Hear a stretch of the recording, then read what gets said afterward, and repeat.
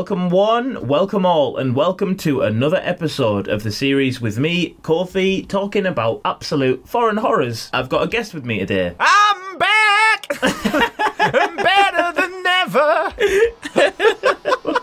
Today, we'll be talking about a film called Blood Red Sky, which is an English/German film. It starts off with a hijacking of an airplane. We find out that Nadia, a woman with leukemia, or seemingly with leukemia, she tries to fly to New York to find the cure for her illness, and then the plane is hijacked. We see these hijackers, they kill 3 of the air marshals, don't they? And they fuck the black box. They do. What goes on here? Well, one of the terrorists is one of the stewards, and he's like being poisoned as the steward, and he's kind of like not the main one who runs the team, but he's like the main villain of the film. He's called 8-Ball. I think he was excellent. He's played by a German actor who I've never seen before called Alexander Scheer, and he, to me, was like, if Batman was created in Germany, he would be the Joker. That's a really, really good idea, actually. Yeah, just carried himself well, I think. But yeah, it took quite a left turn, because going into the film, I knew that it was a vampire film, but the way that it was realised, I think was actually pretty cool. This woman with leukemia, why is she so fucking strange, and why is she hiding her leukemia so much? What happens is her son, little fucking idiot by the way, Elias, what a knobhead. All the hijackers are like, right, everyone on this plane, do not move or we'll murder you. And the kid's like, Mum, we should go and hide. She's like, no, son, we shouldn't hide. There's people with guns. So he's like, Mum.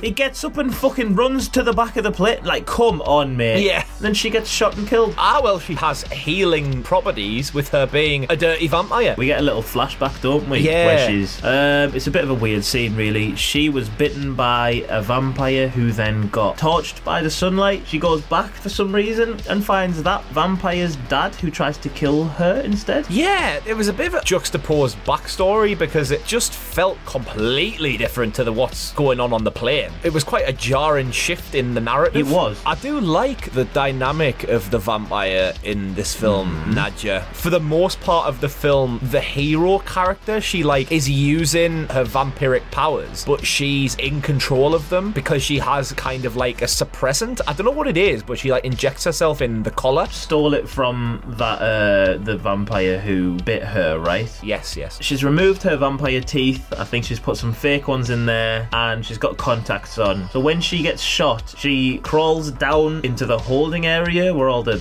luggage is and stuff, and takes her false teeth out. Her vampire teeth grow straight back, don't they? Yeah, which is weird, isn't it? Because it's like, have the false teeth blocked the vampire teeth coming back? They just sit up there. Yeah, they just sit there waiting, as soon as the false teeth are out, it's like, whoop. I think she's like a good vampire because she's like, I don't want anyone to be subject to this, so I've got to survive right now, but I've also got to kill this person so they don't become a vampire and infect everyone in the fucking world. Yeah, it's like a double-edged sword for her, really, isn't it? It's like she has to feed to keep her vampiric form and keep her strength, but she's using that strength to try and save the people on the plane, which was quite cool. I like that as an idea, and the design of her, very Nosferatu, the classic baldness and, the pointy ears. I like the change, to be honest. It's like as the film progresses, she evolves more into being a proper full-on vampire. It's great. There was, what's his name? Dominic Purcell was in it. Yes, he was. He was the original vampire in Blade 3, wasn't he? He was Dracula. Yeah.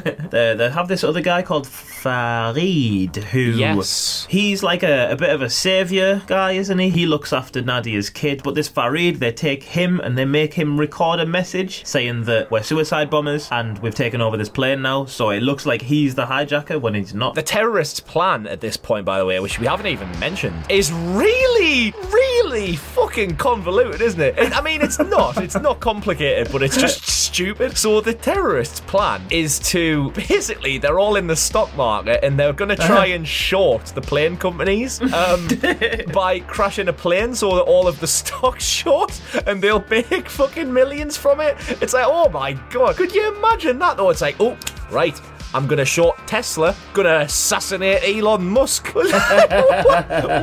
Jesus Christ. Later in this film as well, 8-Ball converts himself into a vampire as well to try and fight He doesn't Nadia. get bitten though, does he? He takes some blood from her. So he injects himself while he's sat in a car, doesn't he? He does, but then Nadia sets him alight through like a little hole in the windshield. He survives because of his immense healing properties. Which she should be very, very, very well aware of. Yeah, as she is a fucking vampire herself. And she would probably think, I would probably survive being burned alive. 8-Ball bites someone else, and all of a sudden, we have like 30 vampires on the plane. Well, what yeah, dickhead. well, when the plane lands at the end, which is also the start, like Elias, the son, gets off, and he's got like a trigger for a bomb in a teddy bear. Oh, yeah. Obviously, Farid has also survived and got off the plane at this point. The secret squad comes on the plane and are having a walk about, and it's just full to the brim with vampires. It's just a total bloodbath. Elias blows the plane up at the end of the film, killing all the vampires. Including Nadia, Yes. who by this point hasn't had any vampire suppressant, so she doesn't recognise her own son. That's and true. tries to kill him. So he just has to blow up the plane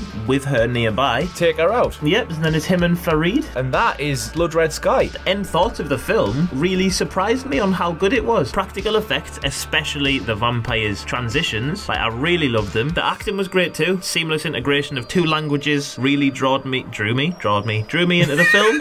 It really drew me as well, mate. I really want to watch it again because it was amazing. What did you think yourself? I echo a lot of the points that you yourself have made, namely just the fluidity of the language use. I do like the concept of the film in terms of the setting and the scenario. I think that the whole subplot of why the terrorists are doing what they're doing was a bit ridiculous. It felt a lot longer than it should have been for me. I think it was about 2 hours long, this film. This is an hour and 25 minute of concept here. The backstory stuff actually wasn't that necessary. I think it would have been fine to just have Nadia becoming a vampire on the plane and then her explain about what the suppressant is. Yeah, true. But other than that, they're like my only things. I think it's definitely worth a watch. It's great to see that, especially on UK Netflix, there are international films getting more recognition. Definitely, yeah. Don't be afraid of subtitles, anyone. And if you like subtitles, there's another sub that you will like, the subscribe button. Nice. Yes. Can you ask for a subscription, Kofi? Ein German. Abonnieren bitte! Dankeschön!